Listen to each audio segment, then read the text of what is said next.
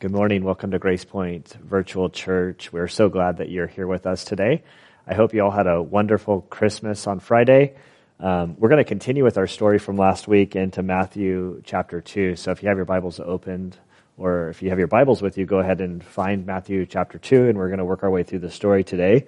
A couple of announcements here is Beth Blackman is still requesting volunteers to help clean the church. It's just like a come in on Thursday or Friday. It's like once a month or so. You can email Melanie or Beth Blackman. It's in the e-newsletter. And if you're available to serve in that capacity, that would be wonderful. And with that, let's pray and get right into Matthew chapter 2. Father, we do thank you and praise you for this day. We thank you for your word. We thank you for this Christmas season. Lord, as we continue just during this holiday break, we ask that you would lead us now as we look at the story of Jesus's early months and years potentially. Lord, I pray that you would just help us to get into the story and see what is here in the Word. We ask that you would bless our time with one another, and it's in Christ's good name we pray. Amen. All right. I debated reading the story or not reading the story. I think I want to read chapter 2. So I'm going to read through chapter 2. At the end of the story today, I think we're going to take communion. So if you need to pause the computer or the TV to make preparations, you can do that, or you can just do it later on your own. But we're going to look at the story here. So Matthew chapter 2, verse 1.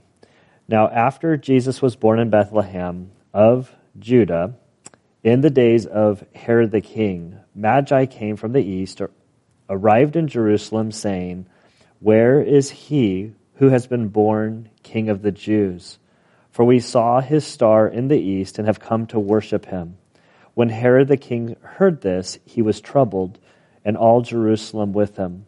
Gathering together all the chief priests and scribes of the people, he inquired of them where the Messiah was to be born.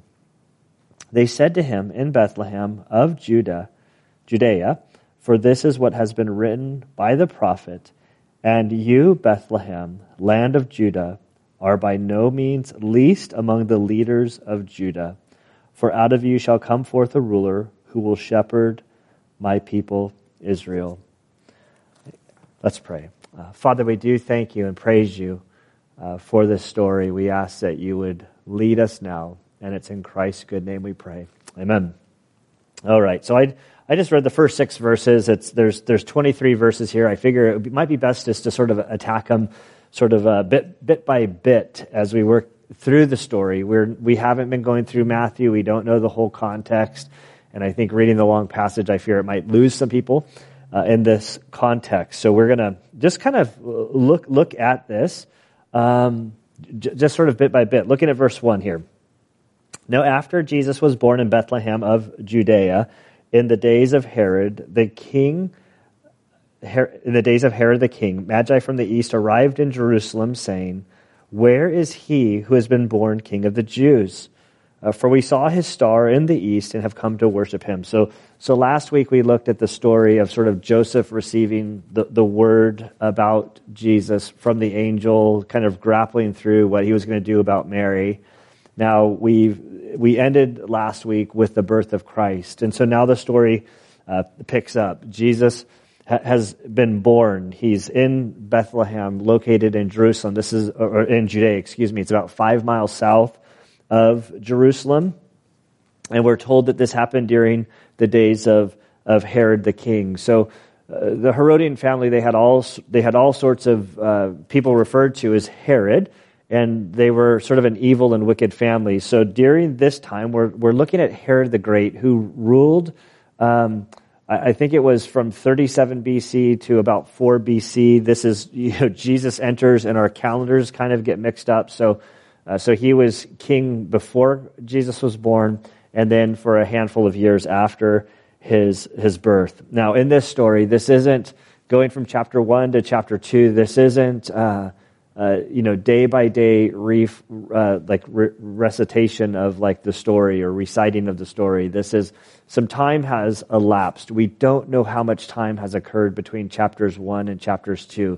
This is a great theological debate, and the main thing that we know is the word that's used to describe Jesus in this account for who he was. It's a word to describe a child, not an infant, not a baby.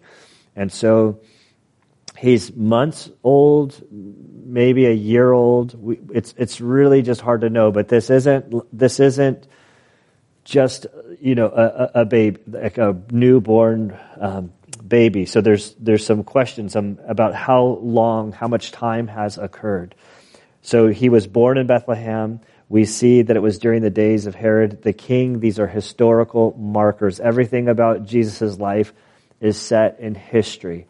Also in the story today, as we continue through Matthew is written to the Jewish people who cared about promises that have been made by God. And throughout today's account, we're going to see this word so that it was fulfilled. And these little details of the story that's given, these are vast amounts of prophetic things that were told by the prophets that would occur when the Messiah came. And Matthew points out the details of how Jesus did indeed fulfill these things. All right, so Herod the Great, just a little about Herod the Great. He was known as King of the Jews, which factors into the story. So he was placed by Rome to sort of rule over the Jewish people. Now, he wasn't exactly Jewish. He was Edomite. And so what that means is he's a descendant of Esau. He was despised by the Jewish people. His sort of his authority, his reign as the leader of the Jews was really in question. This would overshadow the story when these magi would come and talk about the King of the Jews appearing. So this would be a threat to him and his place over them. He had his family line was evil.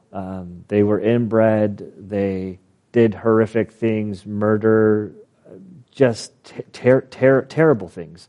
We'll see some of that a little bit later in our story today. What sort of history does leave about him is he was a prolific builder. So if you go to Israel today, you're going to visit sites like Caesarea Philippi with the great Colosseums and the harbor that he built. You're going to go to Masada and you're going to see the fortress that he built there. You'll go to Jerusalem and you'll see the temple that was built up by him. So he was a prolific builder with just a terrible legacy that he left. And so these magi appear from the east, and this is months later. This isn't in the Christmas story. This isn't our nativity scenes that have him.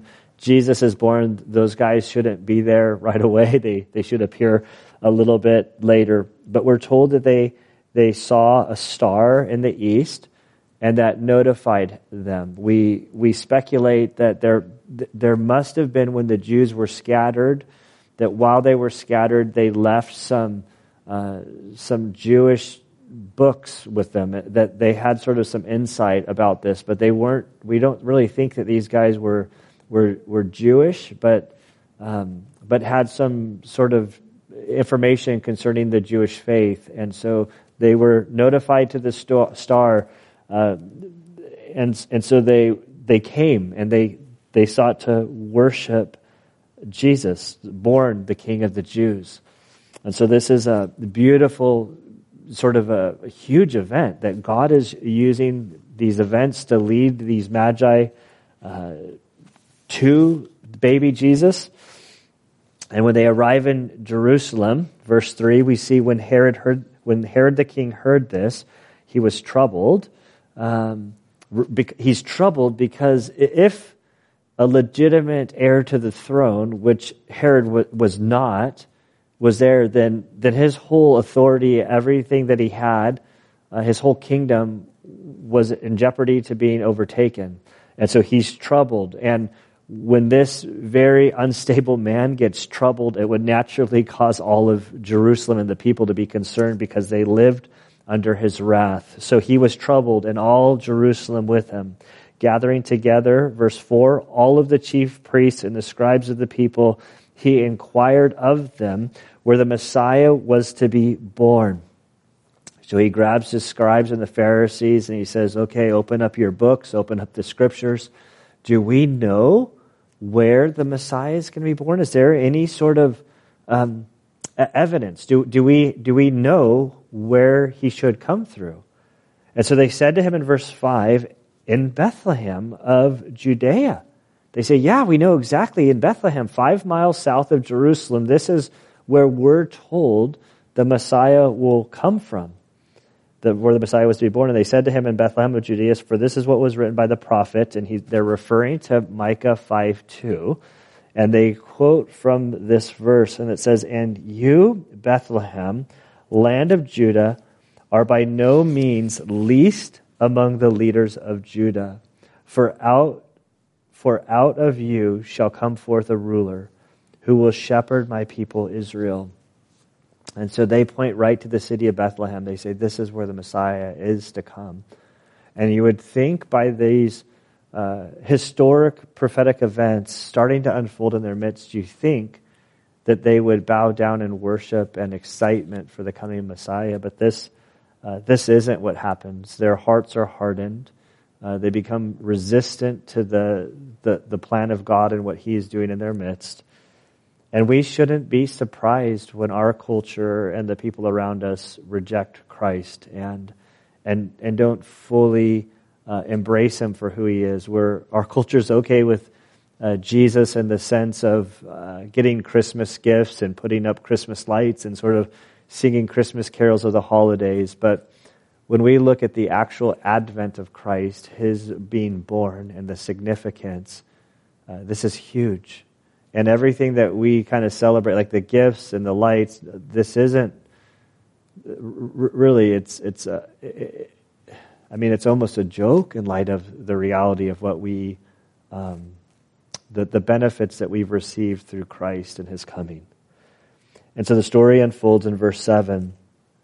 Then Herod secretly called the Magi and determined from them the exact time the star appeared. And he sent them to Bethlehem and said, go and search carefully for the child. And when you have found him, report to me that I may come and worship him. And so he calls the Magi. We're told he does this in secret. And he knew that they were in his town. He knew that they were looking. He wanted to get all of the details. Now, when did you guys see the star? And they were not in that region. They were far away. And I think he's trying to gather facts so that he can take care of this threat to his kingdom. And so he says, go into Bethlehem and see if you can find the child. And then when you find the child, report back to me. And he tells them, oh yeah, I want to worship him. So this whole plan is formed under this false pretense that he wants to worship Jesus as Messiah. It's a total fraud, and God will protect them from falling for his ploy. Verse 9. After hearing the king, they went their way, and the star which they had seen in the east went on before them until it came and stood over the place where the child was.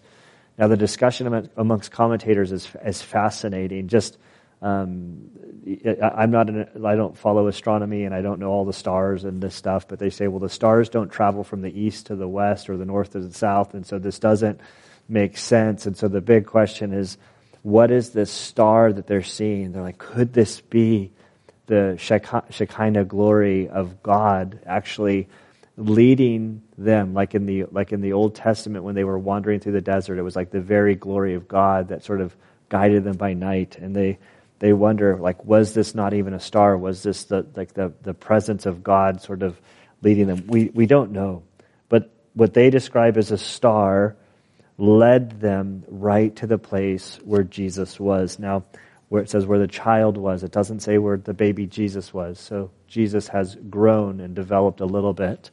We don't know, 6 months, a year, we don't know.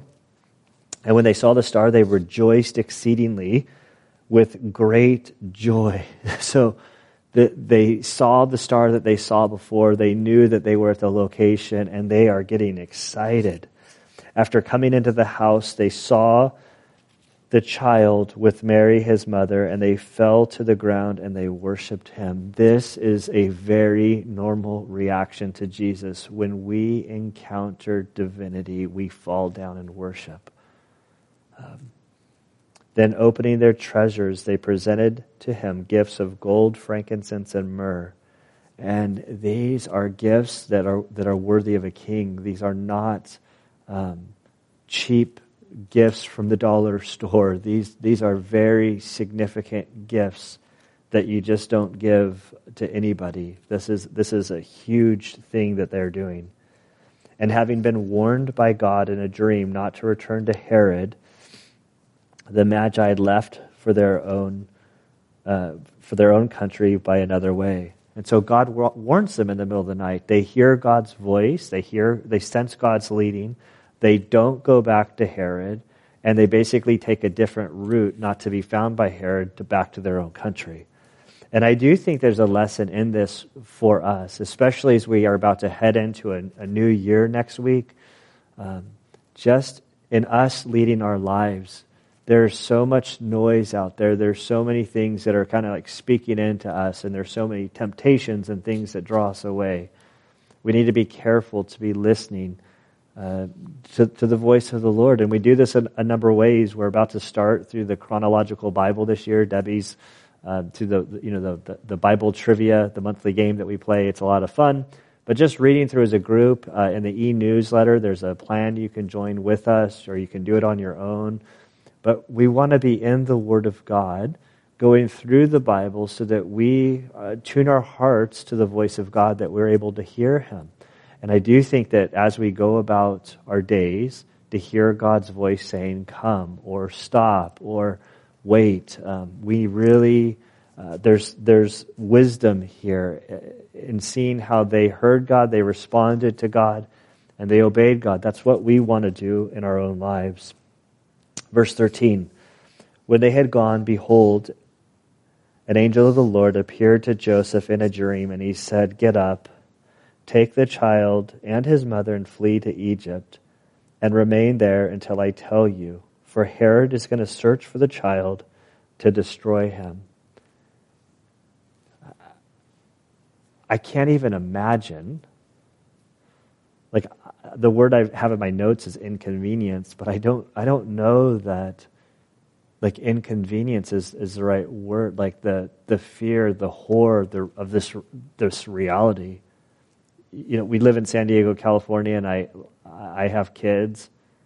And if God said, "Hey, it's time for you to leave California, just pack your things and flee, go down to Mexico as quick as you can, take your family."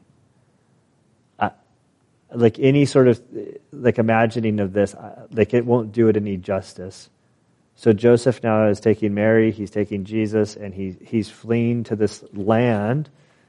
Returning to Egypt sort of thing is where they had basically left. He's taking young Jesus, and they're going to spend a lot of time there. And just in the recent weeks, I've been sort of previewing the series, The Chosen. I'm not giving any sort of endorsement at this point. But at one scene, Jesus encounters an Egyptian and he's able to speak Egyptian. I was like, I never really, it shouldn't surprise me that Jesus could speak Egyptian. I mean, Jesus is God. He can speak whatever he wants to speak. He can understand all languages. But in his humanity, like, he was raised in Egypt, and so he was probably, spoke multiple different languages, and Egyptian was one of them. And so here Joseph is told, take your family and flee. On one hand, it's this beautiful picture of God's protection of Jesus and his family. We have the weight of this brutal man, Herod, his shadow that he casts over Jesus and his family, threatening him and intimidating them in very real ways. Jesus was born into, lived under just great threat of persecution until he was executed by Rome. So we shouldn't be surprised if we who follow Christ face resistance and persecution from the world. So much of Christianity is trying to fit into the world around us, trying to be liked by all, because we like, everybody wants to be liked by their neighbors, their friends. But the message of the cross is foolishness, and it's offensive. And so if we live for Christ, there is going to be resistance and pushback. Jesus himself said this at the Last Supper in John 15, verses 18 through 20. He says, "If the world hates you, you know that it has hated me before it hated you. If you were of the world would love you as its own. But because you are not of the world, but I chose you out of the world, because of this the world hates you. Remember the word that I said to you, a slave is not greater than his master. If they persecuted me, they will persecute you also." And as we look at the sort of the Christmas story and these events surrounding Jesus' birth, it's not like the persecution and the resistance towards Jesus started later in life. Like, he was born into this oppression of King Herod, basically desiring to seek him out and to destroy him at great lengths, that his family had to flee into another country. And so it really puts our suffering and our afflictions and our inconveniences into perspective. We really, here in the United States and California, haven't experienced this to this extent at this point. We continue into verse 14. Joseph got up and took the child and his mother while it was still night, and they left for Egypt. He remained there until the death of Herod. This was to fulfill, there's that word again, Matthew, concerned with prophecy. None of this was unforetold. This was to fulfill what had been spoken by the Lord through the prophet. Out of Egypt I called my son. And so here, Joseph's inconvenience, he has to flee in the middle of the night, literally just probably taking the clothes on his back and whatever he can gather to go, and he flees. And it's so often, like for us to see our inconveniences and the trials and the things that we go through, to think it's such an inconvenience, it's such a pain in this world, all of these things that are happening to us. And if what Matthew kind of points out is these inconveniences to Matthew were a part of something bigger that God was doing, that his inconvenience was actually fulfilling prophecy that he may or may not have even been aware of. And I think there's a good lesson in that for us, that in our inconveniences and the struggles and trials that we go through, that to kind of get the bigger picture, maybe God is actually using this trial that you're going through today, whatever you're wrestling with, most likely God is actually using this trial that you're going through to accomplish something greater. Last week I mentioned the book by Elizabeth Elliot about suffering is never for nothing. Something I forget. I don't have the title written before me, but I read it this week and I got through it pretty quickly. It's a short little book. And just talking, just seeing the worldview of Elizabeth Elliot, who lost her husband and another husband to cancer, just looking back at those things, the sufferings that she went through, and to see how God really used them in her life to shape and mold her and to do something beyond herself through that. Clearly, like in Joseph's story here, God is doing something bigger than Joseph, even though it's a total inconvenience for Joseph. And I do think that we need to keep our eyes sort of at the horizon level to see the whole tapestry in our lives, so that we don't get caught up in the weeds of the suffering and things that we go through at our small scale. We go on to verse 16, and it says that when Herod saw that he had been tricked by the Magi, he became very enraged. And he sent and he slew all the male children who were in Bethlehem and all of its vicinity from 2 years and under, according to the time which he had determined from the Magi. Then what had been spoken through Jeremiah the prophet was fulfilled. A voice was heard in Ramah, weeping and great mourning, Rachel weeping for her children, and she refused to be comforted because they were no more. I have in my notes, our lives really aren't that bad. To think of these children that were taken through fulfilled prophecy, through the rage of this lunatic Herod the Great. It's interesting, critics will look through history and they say, well, this story isn't found anywhere in history. It's only recorded in the New Testament that he did this in this very location. And historians will point out that really, for him to, a small little town in Bethlehem, who knows how many kids this is, that this doesn't even register on the scope of the things that he did in his lifetime. This is a man who killed multiple of his own children, like many of his own children died at his own hand. Many of his own wives died at his hand. And so for some Jewish kids, some Jewish boys to be killed in a small little town of Bethlehem, this isn't anything historically for Herod because he was so evil. And in verse 19 we're told that, but when Herod died, behold, an angel of the Lord appeared to him in a dream to Joseph in Egypt, and he said, get up, take the child and his mother, and go into the land of Israel, for those who sought to take the child's life are dead. So Joseph is told by the angel, this is past, you can return home, it's over. Whatever trial you're going through now, it will pass. God is in control. And quite frankly, we'll get through it. 2020 was rough, but it was a blessing. There were good things in 2020. And 2021, I'm looking forward to. So Joseph got up and he took the child and his mother, and he came to the land of Israel. But when he heard that Archelaus was reigning over Judea in place of his father Herod, he was afraid to go there. Then after being warned by God in a dream, he left for the regions of Galilee.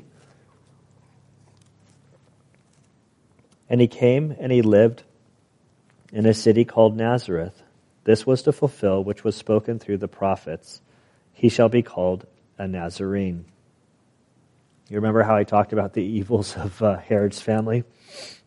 So now we have a son that's now ruling over the region. God says, okay, you're safe now, go there. And Joseph thinks, okay, great, we're gonna head back to Israel, but now his son's ruling. And so like God relieved one fear of the father, but then this new threat, this new worry is still there. And I think that this kind of happens. God takes care of one thing, and if you have the gift of worry or anxiety, it's really easy to see all of the things. And so he presses forward. It doesn't necessarily mean that there's no other concerns. The Bible Knowledge Commentary says this about Archelaus.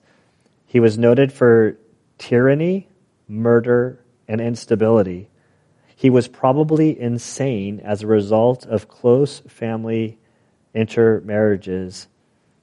He ruled from 4 BC to AD 6, so he had a very short reign. But this guy's he's insane, and this is where Joseph is going back to. And this insane leader is actually safer than his father from God's perspective. And so Joseph decides that when he goes back to the region, he's going to go to Nazareth. And if you go to Nazareth today, this is, it's like the valley center of San Diego. It's like up in the hills. It's away from the main town. It's sort of hidden. It's sort of away.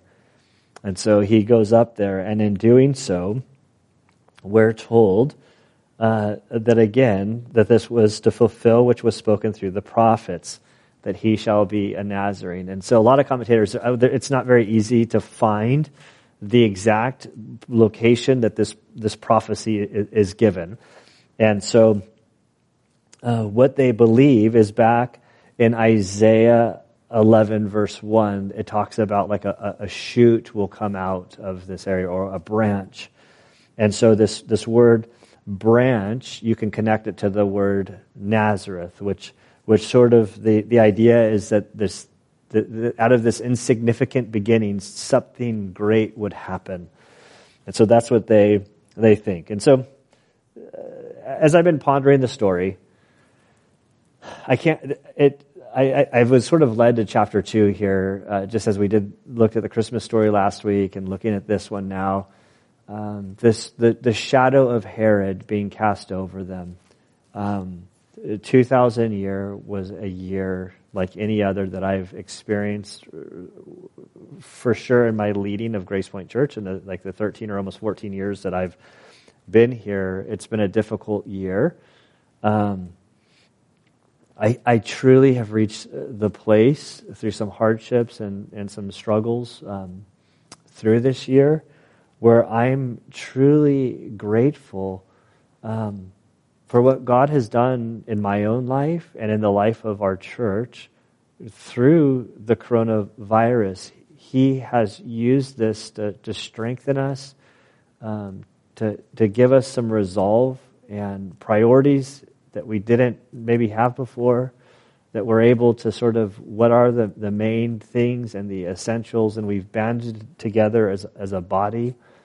And I truly believe that as we enter into 2021, we are stronger than we were heading into 2020. And so I'm deeply grateful. As we celebrated Christmas this week and are sort of still in the Christmas season, our family stays in the Christmas season until New Year's, and then at New Year's, kind of the tree comes down and all the decorations come down.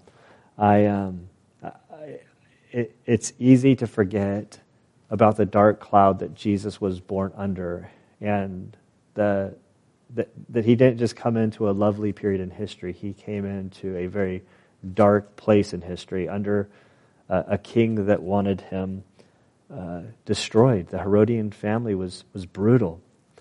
And I don't want to take this too far, but certainly California, just reading a book earlier this week, the book mentioned, California is the most, it's not even a book about California, but it just referenced California being the most liberal and the most opposed to religion and things that are happening. I serve on the board of alternatives for a pro-life medical clinic, and just who we have in office here, there's just a lot of persecution coming towards us and resistance towards us. And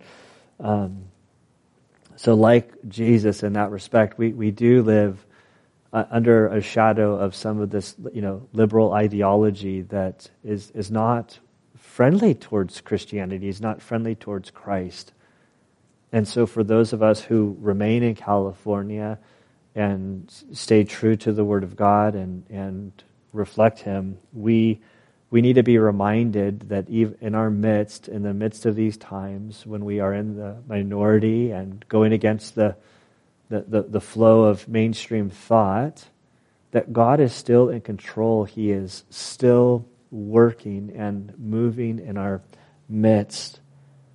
I'm encouraged as we come to the end and we're going to take communion. I don't know if you're ready with your communion, but today as I take communion, when I look at communion, it's about the essentials, the basics, like what is Christianity? And when I see these elements, I'm reminded of Jesus' broken body, that He died for me, that I might have life. When I hold the juice, it's a reminder of the new covenant, that I'm secure in Him. And as I go into 2021, I need to abide in Him and walk with Him.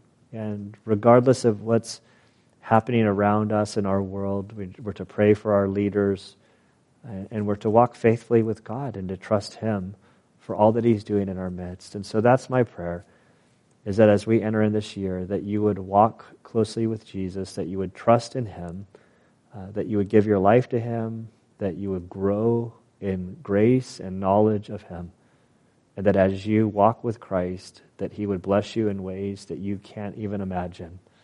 And so with that, let's pray, and then we'll take communion if you're ready. Father, we do thank you and praise you for this day. We thank you for your word. We are grateful, Lord, for all that you're doing in our midst.